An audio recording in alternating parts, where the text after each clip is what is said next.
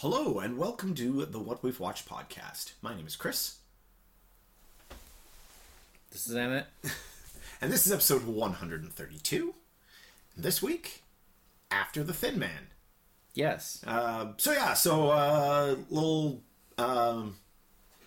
a sequel. Yes. Not something we've done too often is Not watch unless- a movie and do multiple movies in multiple podcasts. Not unless like we've done like single combo things. combos, but but we both super enjoyed the Thin Man so much. I was really excited. I guess it was November last year we did that. A couple months ago. Maybe late in November. Yeah, it was like before. It was like a fair bit before Christmas. Yeah, we didn't know until we watched it that it was like Christmas themed.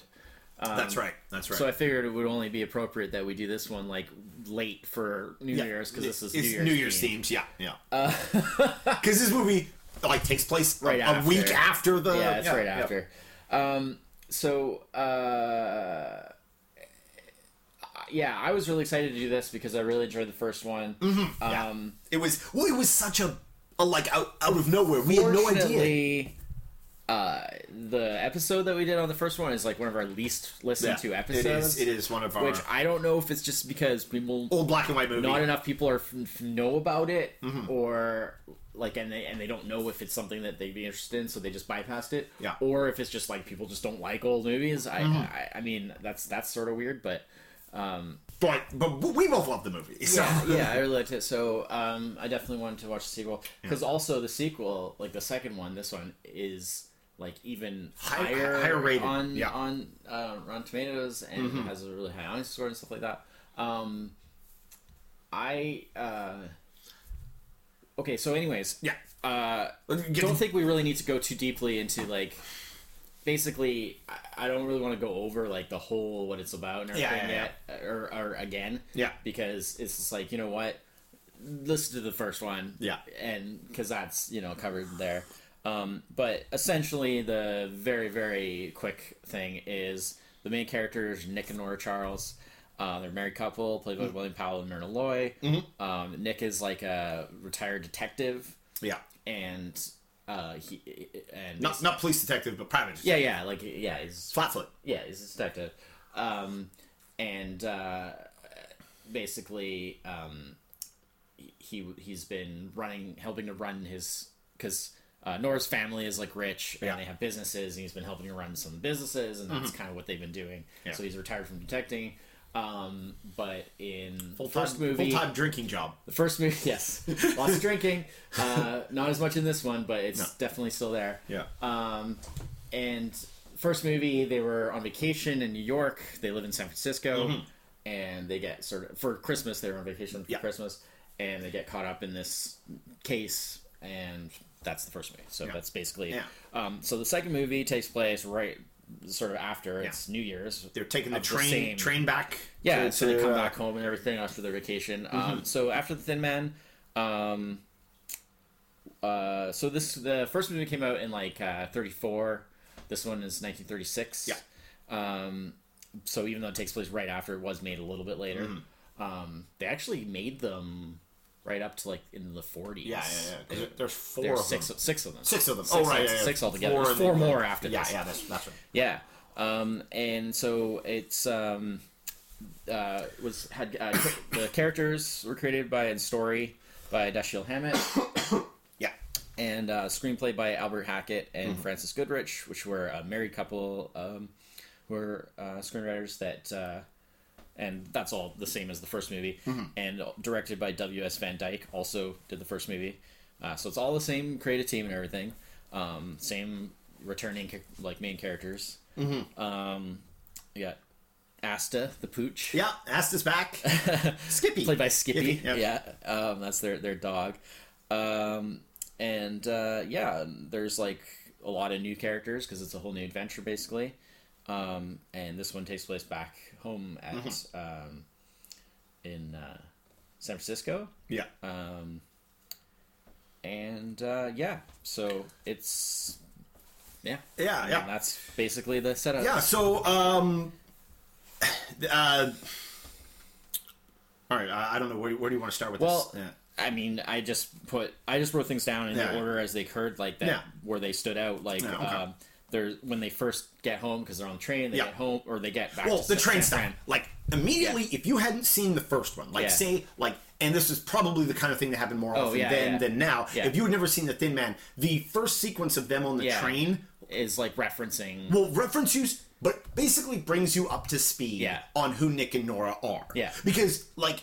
In the first movie, they don't appear right away. No, not until quite a ways in. Yeah. And this one is immediately at the beginning. And so this movie immediately brings you up to speed on their relationship, like how they are with each other. Because in the first movie, like they're not even introduced until like what was it, like 10 or 15 minutes? Oh, at least, yeah. And then the indication of like their role in the movie doesn't come for at least another. This one, it's like they're there right off the bat. But like the first like 10 minutes of the movie is just them getting back to San Francisco and just talking about what's happened and stuff. And I love like the banter and the.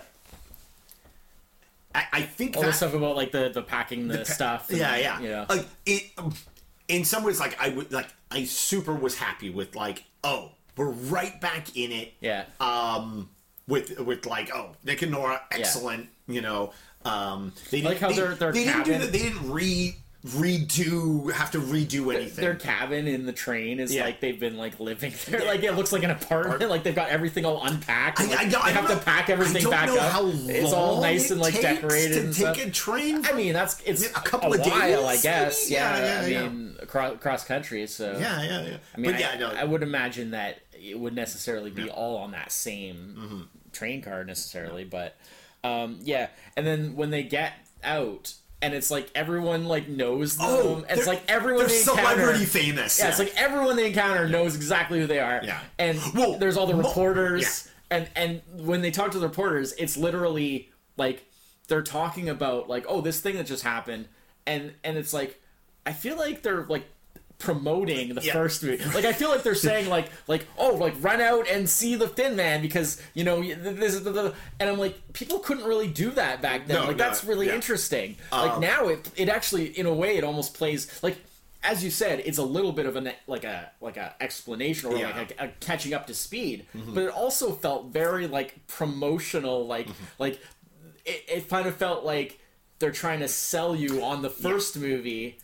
And I was like, that didn't really mean anything back then because it wasn't like if you hadn't seen it, you didn't go down to the store and rent it, in the 30s. So I thought that was kind of funny. Yeah, just the way it came across. It was interesting. Like almost like everybody was like people he knew. Right up until like they start moving along. The family stuff. You mean in the car. And then that other car shows up, and it's people that Nora knows, and they're like, oh, I know. And she's like, like I'm not like, oh, and Nick's like, who's that? Oh, nobody you know. Yeah, nobody you know. But it's because like her family and like and him because we don't know anything about his family, and like very different circles. Well, and clearly like even though it was established in the first movie that because he's married to her, like he's like helping with like their family businesses and stuff like that. Yeah. But like he clearly is not interested in really having much to do with her family. Yeah, or at least not like the extended parts of the family that we see in this movie. Yeah. Well, I mean, and that's basically what. Yeah. Because they don't really seem to like him, and he doesn't like them, and it's just.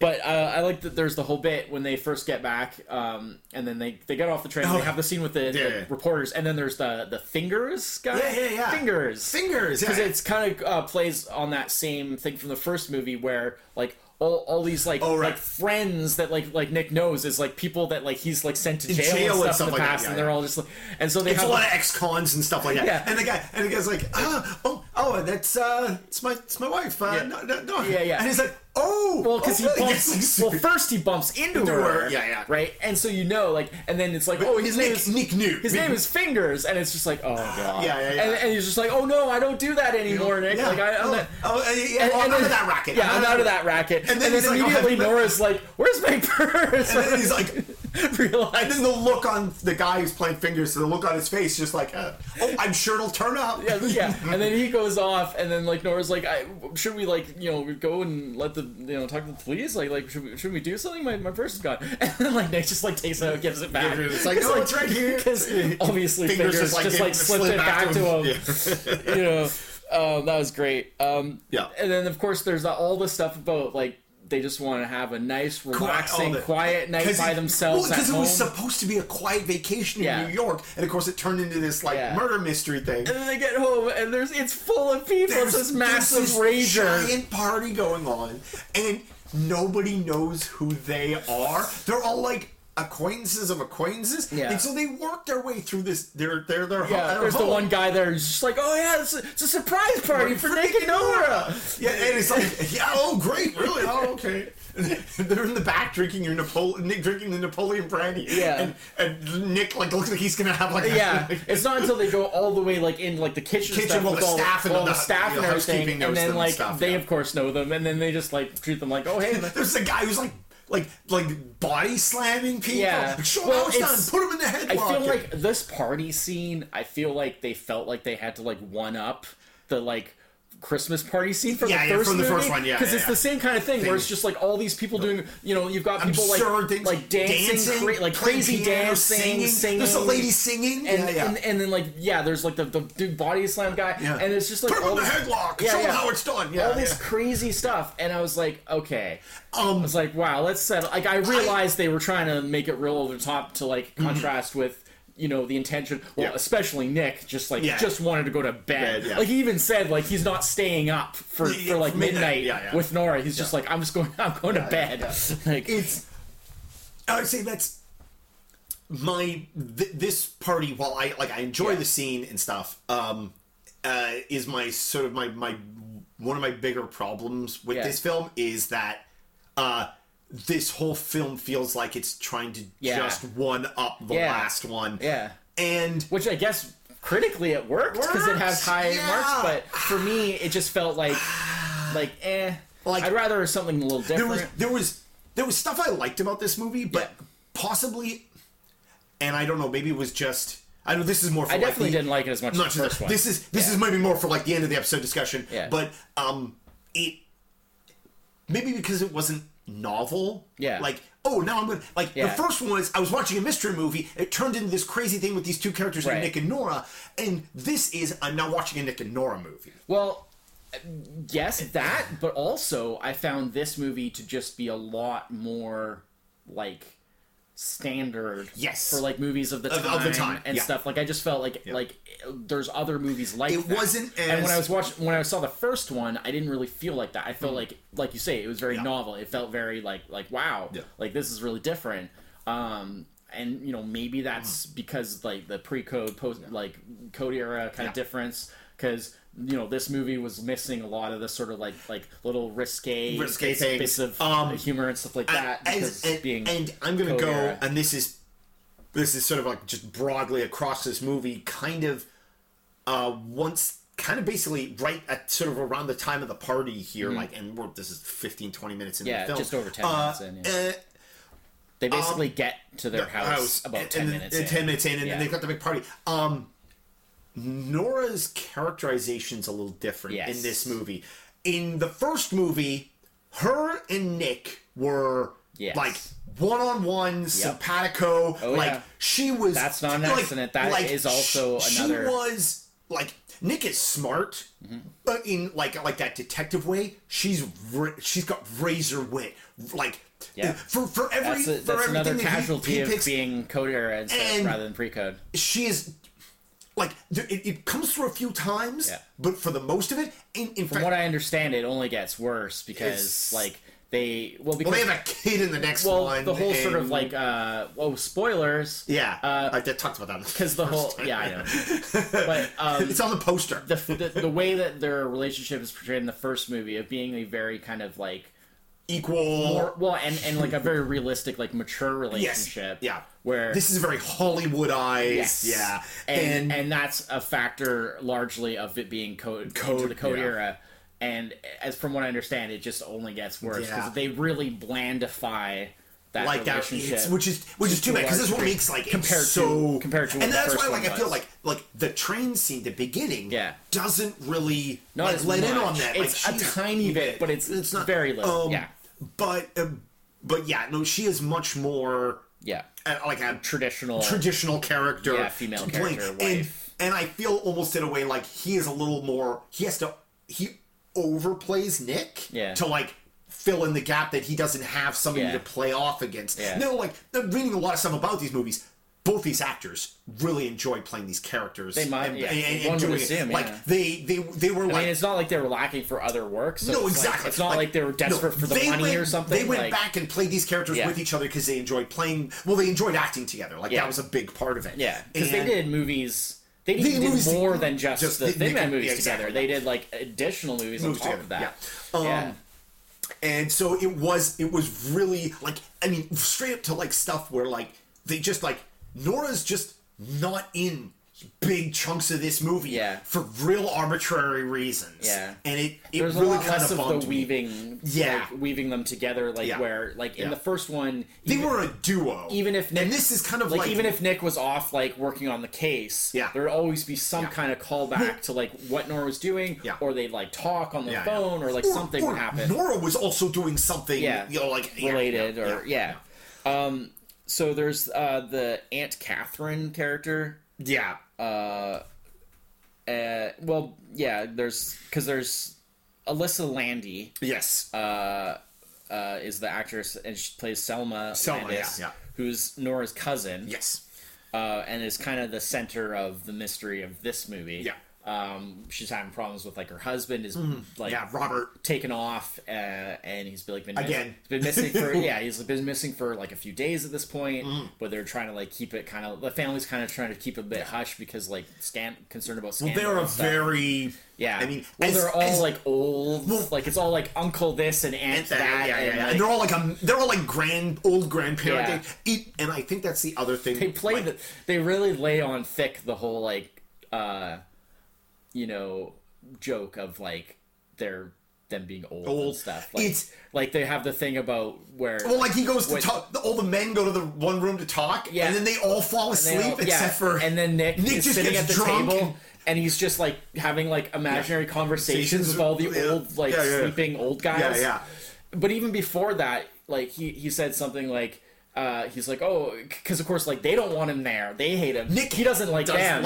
Yeah. And there's the whole thing where he's just like, oh, you know, it's always. He kind of sarcastically says like, oh, it's always great to like see the old family or whatever. And then he does this kind of like, oh, because he's like said like old family because they're all like old. Well, and there's also because I mean he's like. He thinly veils like everything he says to them is like a thinly veiled like condescension, but like. Well, they are like outright condescending to him, and Nora is just like trying to like hold it together. Yeah, exactly. Because her family is a piece of work. Yeah. I mean, like I say, it's kind of more like extended family. Like it's but you know, we don't see like does she have siblings? What are her parents like? This is all like aunts, uncles, cousins. Exactly. Yeah. But showing the two like the New Year's party, and then the dinner. Like, that's the other thing that New Year's party shows is, like, it's so, like, boisterous. And then the New Year's, it's like a funeral. Yeah. It's just, oh, my goodness. It is. Well, I like when they arrive at the house. And the butler, walk this way, sir. Oh, yeah, the butler. Oh, okay. Yeah. And then he does, that's got to be the earliest version of that, right? Yeah, the butler is actually, I forget his name, the actor's name, but he was actually, he was in his 80s at the time. Yeah. And he was actually like an old-time like film director originally. Well, he was like an actor and a director, but most of his credits were as a director. Like dating back to like I think it was like 1909 or something. Like he was like one of the earliest Hollywood film directors and directed like a ton of silent films. Neat. And he also did a bit of acting. He played Scrooge in the first American film version of A Christmas Carol from 1908. Oh, jeez. Yeah, wow. And then he did like a bit of acting in there, but mostly directing. And then, like in his old age, he sort of became like like a character actor, and he was kind of known as like sort of like the oldest like working actor like in Hollywood because he was like into his 80s at this time in the 30s, and he's. And which was like a rare thing. There weren't that many actors of that age that were like acting in films and stuff at that age. And I think he died in like like 39 or something like that. Like he didn't make it past the 30s, but I mean he was in his 80s in the 30s already. Yeah. So yeah. like you know he's been at it a while. Yeah. Yeah, but yeah. So anyways, when they arrive at the house, they have the bit where Nick is just kind of like muttering to himself slightly inaudibly. Yeah. And Nora goes, what are you muttering to yourself? And Nick goes, I'm trying to get all the bad words out of my system. Yeah, that's right. Before he goes to see the family. Yeah, that's pretty classic. Yeah. And then the other thing that's recurring, and Nick actually makes a joke of it later, is her family is constantly like referring to him like as Nicholas. Nicholas. As in this really like. Well, it actually comes up later very because sort of semi-pretentious but like condescending kind of way. Yeah. They're always like. Nicholas. It actually comes up later because and then he kind of says Selma refers to him as Nick to Aunt Catherine, and she goes, "Who?" Yeah, and she goes, "Oh, you mean Nicholas?" Yeah, but they all because they don't even know him as Nick. But they all do it, yeah. And then and it's a recurring thing where various different characters refer to him that way, and then eventually like he references that himself. He's like, "Oh, it's Nicholas." Nicholas. Yeah. There's the doctor. Oh yeah, the Dr. Zarbo and he was like Dr. Zucco. He was creepy but like funny. No, it was Dr. Kramer. Dr. Kramer played by George Zucco. Okay. Right. Yeah. Anyways, he was kind of like creepy but like funny. Yeah. He felt like he felt like he was out of. It was going to be a plot device. Yeah. What's it? Well, he does get like one of the. Like he has a good almost last word in the movie. Yeah. But he kind of felt like he was from like a Universal like horror movie from the period or something. The glasses. He had the glasses, the hair. He was kind of creepy, but also sort of funny, which a lot of the characters in those kind of movies were. That was odd. And then of course we have James Stewart, very very early, very early appearance. Yep. James Stewart. He had done a few movies before this. Friend of the family. Well, he's the guy who basically he had been in love with Selma. Yeah. But Selma had chosen Robert over him, and so that was this whole source of like contention. And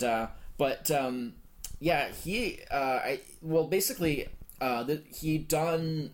This was like certainly not his first movie. It was early on, but he'd done like I think it was like one movie in like 1935, and this was 36, and then he did like a few movies in 36. So it was sort of among the first stuff. But he wasn't like household name. No, not even close. I don't think until like the end of the 30s, like Mr. Smith Goes to Washington. I think that was pretty much before he was really household name. Yeah, like I think this time he was just like a new actor basically. So that was sort of interesting. Yeah, I mean, you could. Definitely he's still just Jimmy Stewart for the most part. Yeah, I mean, you can see maybe like the proto to the very typical speech pattern. But thing, you can see you can see where. You can see indications of what he'll become. Yeah, exactly. But it's definitely like wow, like very early, very bit less developed version. There's a lot of this movie is quite long. It's almost 2 hours, especially for like movies of that time. I felt it was a little too long. Well, it dragged. Yeah, it was weird because like one of my complaints about the first movie was that I liked all the sort of like snappy dialogue stuff and all those like scenes with Nick and Nora and all that stuff, but like the plot I just found like kind of. Well, it was too basic. It was a little thin for what they were. It's thin. There wasn't really much there. Yeah. This film has a much more sophisticated like plot, a lot more characters involved, a lot more ins and outs and twists and turns. But like there's so many scenes that go on for like a long time to no real without really contributing to enough in the time that they're taking, and it just seemed very padded out. So it's a bit ironic because I kind of complain about like the thinness of the plot in the first movie. This one, it's like it definitely has more plot, but it's also more boring, kind of, because it's it's kind of slower. By the time we're finished the party, the dinner at her parents' place, we're well over half an hour into this movie, and we just barely have like all we know is Robert's missing. Yeah.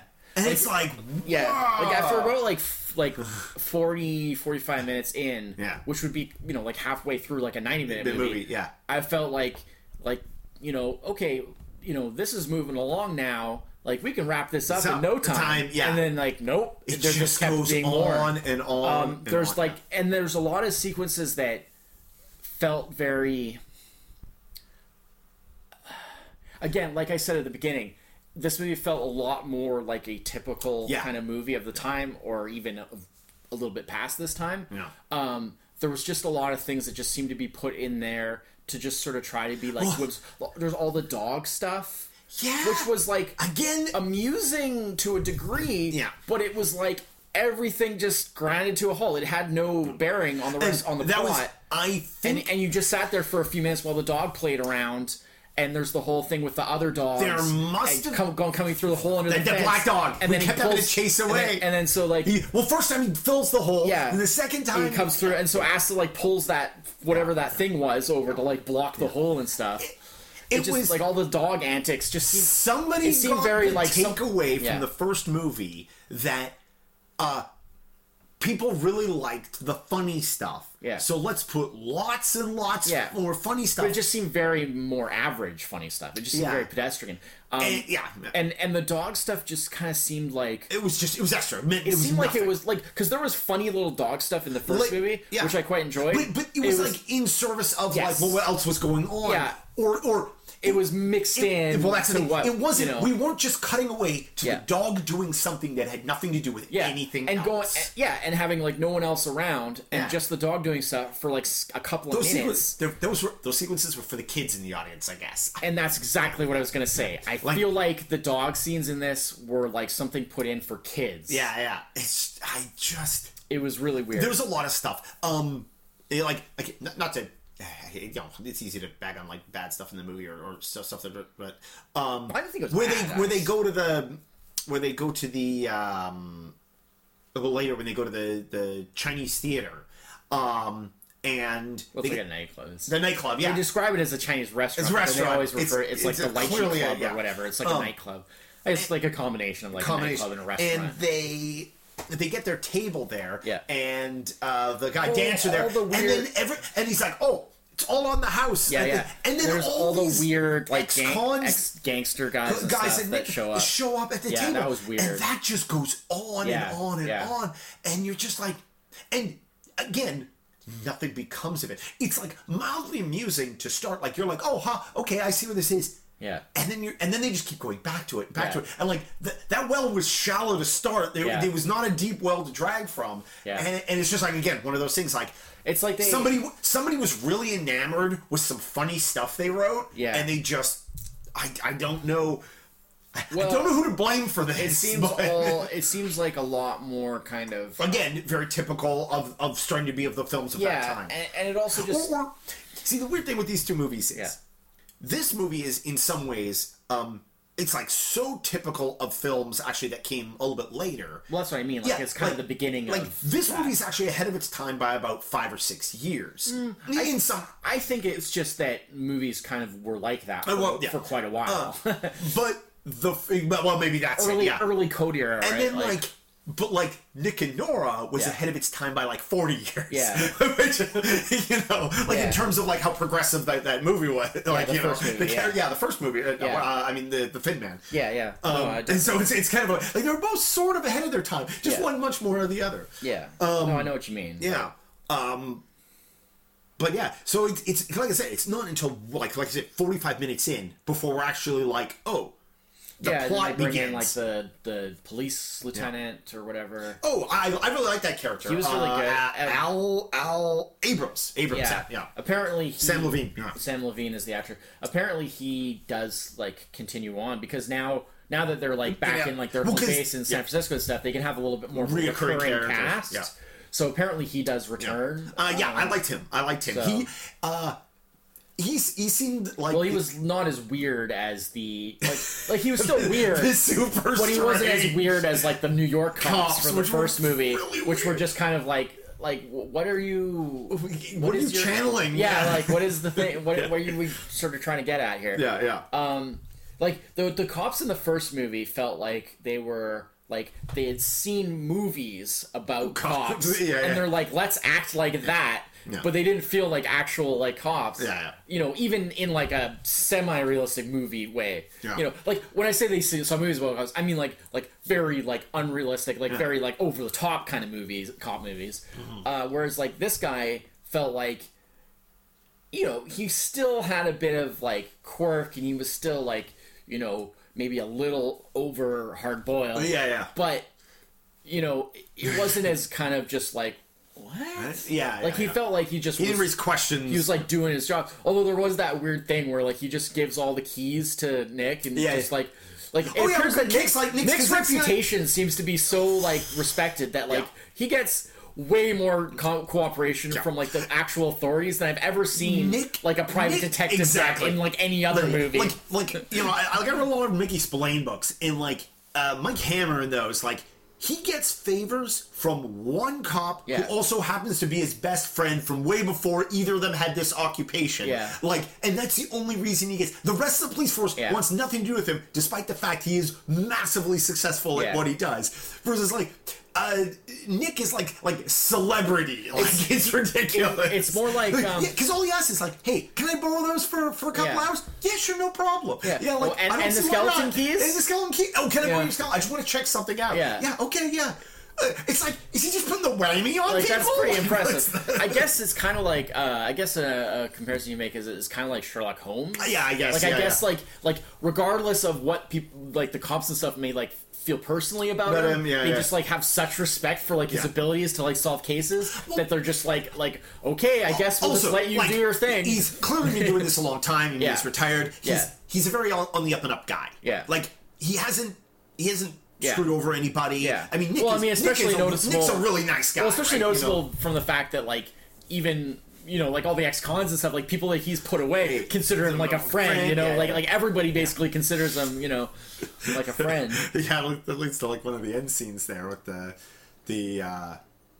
Chinese guy? The Chinese guy. That was a depiction. Whew, that was rough. 1936. Yeah. We're lucky it wasn't worse than it was. Yeah. It really wasn't that bad. When you compare it to other things... To be fair, it was... that scene in particular... It was the very Breakfast at Tiffany's was the 60s, okay? Yeah. Come on. That was way worse. Breakfast at Tiffany's... I realize was done for comedic effect. Yes. In the worst way. But come on. This was done in a way that...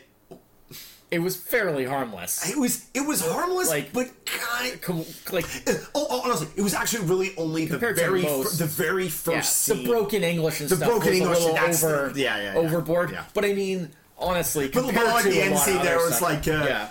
Nick put my brother away. Yeah. I like my brother's girl. I have no problem with Nick. Yeah. You know, like, Nick did him a favor. Yeah, well, there's a little more than that. Yeah, because his brother was like a gangster. Like he kind of goes on this whole thing about it. But, and then they sort of replay, like, they kind of do a similar sort of thing to, like, the final gathering together of all the people involved at the end for Nick to do the, like, weighing out everything and finding he does sort of the same thing. And again, it's a bit of that one-upsmanship where he does a sort of the same thing he does in the first movie, where he doesn't actually have it all worked out himself. Yeah. But if he figures... Getting everyone together, and then he watches, he observes how people react and stuff. And, he builds...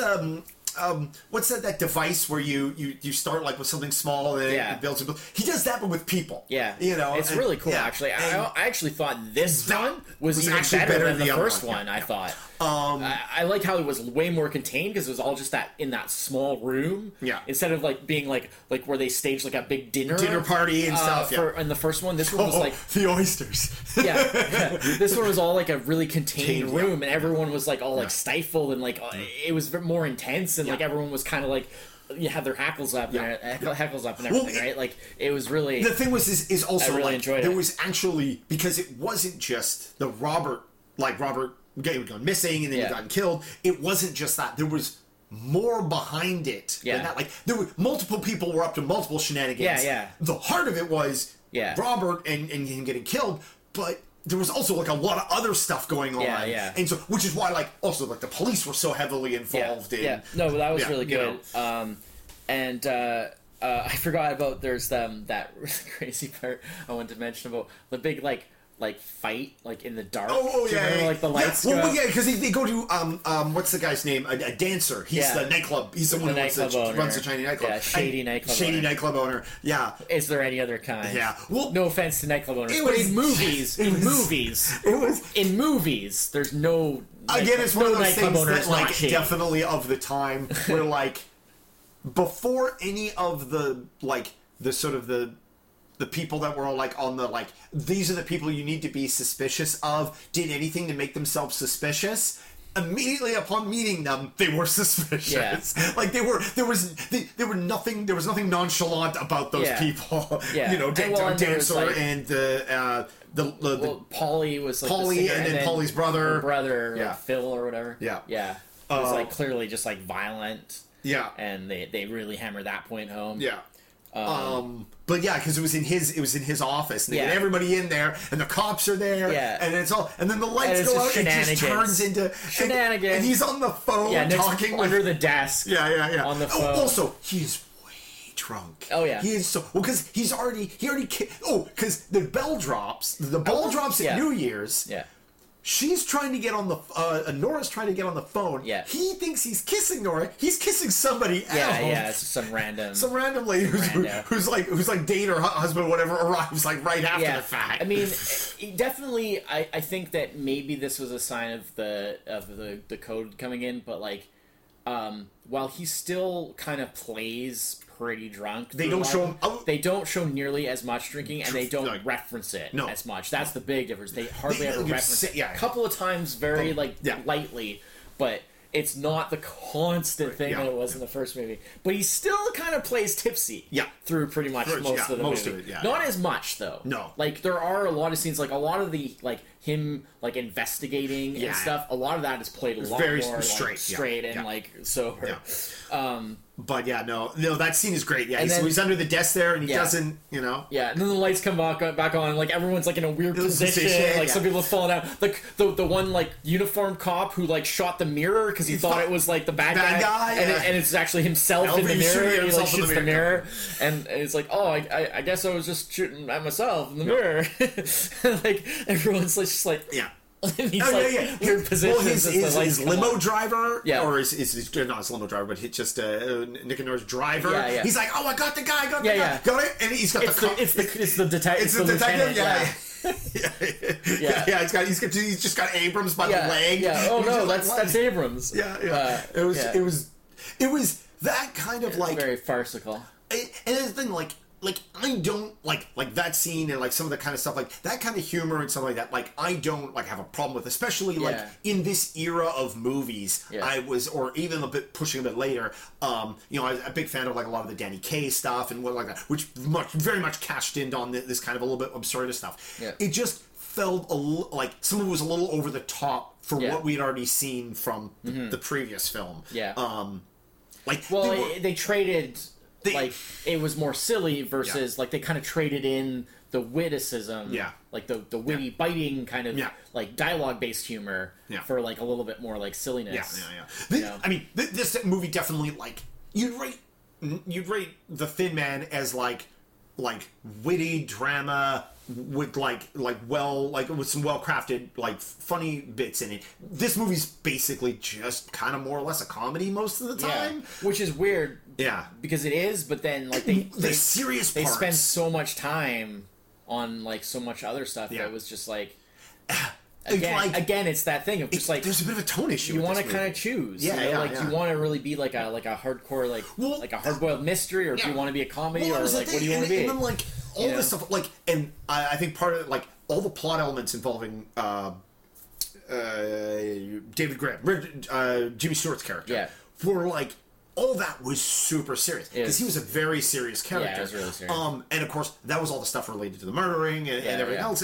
And he was almost like in some ways in that when the movie wraps up at the end there after the big finale. Oh man, when the reveal happens that he's the movie killer, gets so dark, serious, like all of a sudden. I gotta say. I really liked his performance in that scene. Like so good. Like because so often.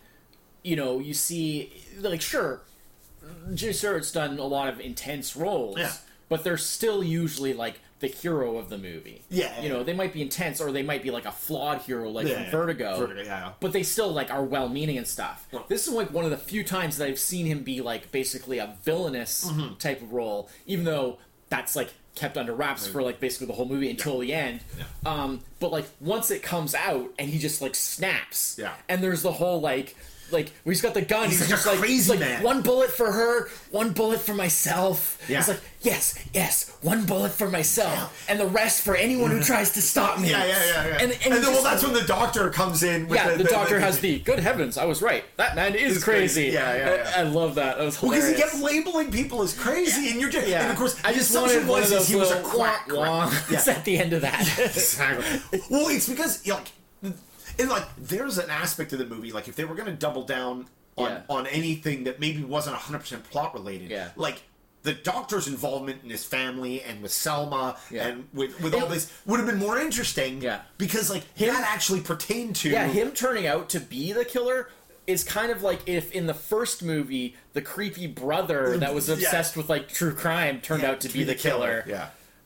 It was kind of like that. Like, it was like, because he was... I forgot about the creepy brother. Because he was the one who he was such a crazy... Yeah, because David, James Stewart's character, was, like, the one who was like, oh, it's, like, the quiet one that, like, has, obviously, like, some stuff brewing inside of him that you kind of have to be like, like, hopefully that's everything's okay with that. And the doctor was, like, thought that there was something wrong with him. Well, in David's case, it was so much of it was just rooted in, like, it was an understandable jealousy.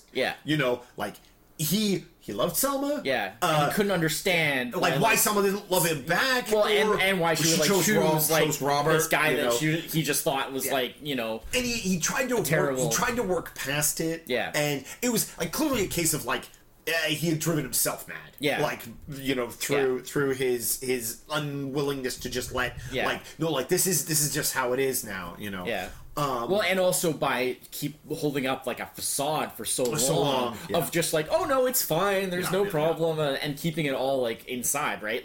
Like he never thought to just, like, maybe, because they even give him the opportunity earlier. They kind of almost say it like it's not the exact dialogue, but I'm sort of paraphrasing, but they basically kind of say like, oh, like, are you sure you're okay with this, David? Like, isn't this kind of like, and he just kind of, like, sloughs off, like, it's fine, I'm past it, kind of thing. Because it's been so long, right? And it's like the fact that he doesn't speak up, and that he obviously hasn't spoken up, and then he does just keep it all inside. It's probably a lot of the problem, like, he's if he drowned just come in his out own and said, his own state, his own emotional state. The worst that could happen could be like, like, oh no, I'm not really, interested in that. I mean, he was also, like, clearly looking for opportunity. Because, like, when Robert dies, and of course everybody thinks it's Selma because she had the gun, and then Robert tries to protect her by takes the gun and throws it away.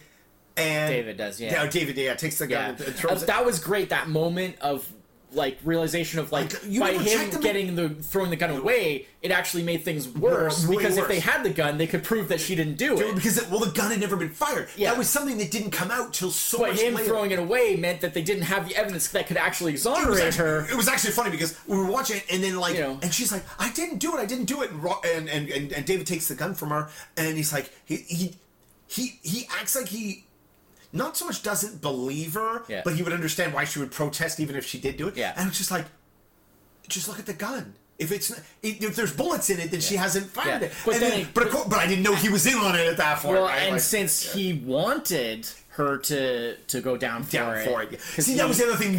He hated her for the fact of, because his frustration. At that point we were still like, we still thought he was in love with her. But it's like he did a good job of layering his reactions, because he is crazy. And mystery-wise, they did the same thing in this one that I liked about what they did in the first one, which is where they don't give the audience all the information, and so you're along for the ride along with everybody else. Yeah, like you find out things like when Nick basically when Nick finds out stuff, and so you get the pieces as he gets them. But they don't all get put together until he kind of puts everything together at the end. And then we have our the now traditional finale. Very similar to the first movie, where they're back on the train, and they're hanging out with like their friend, Selma and whoever, and I think it's just Selma's there. Right? It's just Selma's there, yeah, and they're just talking about it, and then that leads into the finding out that Nora's pregnant, because she's doing some knitting, and they're gonna have a baby, and so that's where that goes. But it had a very kind of similar sort of wrap up to the first movie where they're on the train and they're just talking about everything and like, wasn't that an adventure? You know. Yeah. And then on to the next thing. Yeah. I felt Selma was quite composed considering like all the like that. Well, actually, that was sort of the case throughout the movie. Like I was surprised. Like she had moments where she got a bit emotional, especially at the beginning. Yeah. But once she kind of like settled down, also so much too. I don't know if it was just like she was so overwhelmed that she just kind of like shut off. You were told a lot of stuff that wasn't necessarily true. Yeah. Like you were told, like, oh, she's overcome. She's resting upstairs. Yeah. The doctor gave her a thing, and then it turned out like, oh no, she never took the pills. Yeah. Like she totally was. Yeah. You know, had her wits about her, kept herself in check. That's sort of interesting. You know. Yeah. But I mean, like. I feel bad for her because, like, as it turned out, like, Robert, what a piece of work. Yeah. David, but you know unfortunately... But at the same time, it's like, feel bad for her, but at the same time, like, she's better off. Oh, without either because both of them were terrible, and it's like, now at least maybe she has a chance to move on. She's still pretty young. So, you know, she probably has a chance to move on with her life now, hopefully, and maybe get away from Aunt Catherine a little bit. Oh, yeah. Because that's no fun. Yeah, I mean, it's just that family. Wow. Yeah. And it's like Nora has somehow managed to get away. Yeah. Well, like I said, it's like all the aunts, uncles, cousins, that kind of thing. We don't really see like brothers, sisters. Sons and daughters. Or what her parents are like. We don't really see that in this. Maybe that comes in another movie. I don't know. But like. So, I mean, one can only assume that maybe, like, her immediate family is a little more well-adjusted. And it's that extended part of the family that's a little more, like, questionable. Yeah. You know, one can only assume because... Well, my question is, what's Nick's family like? Well, yeah. I mean, hard to say. Probably all gone. All gone. Yeah. I mean, it's... Yeah, you know, I mean, because he's kind of early middle age. Yeah. So, you know, could be that... you know, maybe that's addressed in the later films. Like they did 6 more, so four more. 4 more. Yeah, 6 total. Together. 4 more. Anyway, but that's, after the Thin Man. I liked it. Yeah, but not as much. Yeah, I felt it was a little on the. It didn't have all the. Could have been leaner. Great dialogue. Yeah, it was a little slower. And it's sort of like. Again, I guess that's you know, because of I don't know if I can 100% blame the code on the fact like not give it like I don't know if you can blame the code for not allowing Nora to be. Well, it's definitely part of it. Yeah, there's no question about it. But just not having that same like back and forth like them like this was like Rick and Rora. Nick. Oh, that's like the Scooby-Doo version. Rick and Rora. Nick did like all the heavy lifting in this one. Yeah. And Nora did like a little bit, but she was basically just kind of, just there. The scene that really made me like confirm like, oh, they're definitely writing her character differently is when the detective brought all those checks over and the fraudulent checks, and he lines them all up. Nick lines them all up above the lamp there to show, like, oh, the signatures have been forged because they are literally identical on top of each other. Yeah. And Nora comes rushing over and she goes, oh, show me. Something along those lines. Like, I've never seen a counterfeit check before. But, like, the way she says it and everything, it's like a completely different kind of character. It's just, like, I was just like, you know, and it's unfortunate, you know, like, it's probably only more of that going forward in these. Probably. But I mean, this is again one of those weird cases where like the sequel is more highly rated than the original. Yeah, but I mean, you never really know like the real like. There could be a lot of different. What are the factors? A lot of factors within that because you know. especially when you're talking about something this old, because depending on who reviewed what at what time and so on and so forth, obviously it must have been pretty successful when it came out because they continued the series. But yeah. So a good watch, but if you haven't seen the first one, definitely watch that one. Yeah. It really does. I would say watch the first one, and then if you really like the first one, then go on. Kind of like we have. But if you just thought the first one was kind of okay, then you're probably best off just sticking with that because I guess it probably not going to get. It may also depend on the kind of sensibilities. Like, you might like the second one more than the first one if that's the kind of thing you're more into. I can't see that though. I can't see that, but who knows? What do I know? Yeah, it's just an opinion. But opinions are like. Yeah. All right. Well, so that's this week. After the Thin Man, 132. Where they carry on they have to carry on the Thin Man thing, even though that mistakenly relates to some of the wrong this thing. Time because it's the first case was the Thin Man, and this is after the Thin Man because it's right afterwards. That makes sense. Yeah. It's only as it goes along that it just ceases to make sense. Well, it was just because so many people thought the Thin Man referred to Nick. Yeah, which doesn't really make any sense. No, he's like a normal build. But it just, I think it became more a thing of that was just what how the franchise was identified. Yeah. No. So it was like, I mean, in some ways, it's like possibly the Thin Man was not maybe the greatest title for the first film, and that's. Yeah. Maybe a part of the... Well, maybe it wasn't intended to be a series. Well, I mean, I got probably originally, not, I don't but know. It blew up, right? So, Because I know, for this movie, from my understanding from reading up on it, the story for this movie, Dashiell Hammett helped to craft it, but it wasn't actually based on his actual, written Nick Nora stuff. It was, an original story. But he did actually help to come up with it, and he worked with, with the Albert Hackett and Francis Goodrich, to get the final product. So anyways, but there you go. So thanks everyone for listening this week. We will be back next week with a newer, I guess. More recent film as we do back and forth. Usually. Also, unless there's a specific reason to break out of the pattern. Also, as we are moving into, and we are now into 2018. When looking back at older films, we tend to go back like 20 or 30 years. So we're going to probably be looking at some movies from 88. Yeah. Maybe 98? Maybe. Yeah, I mean, that's still 20 years ago. Yeah, take a look at what's around there. See what we got. I know you were perusing. I was looking at a few things, some lists. If anything jumped out.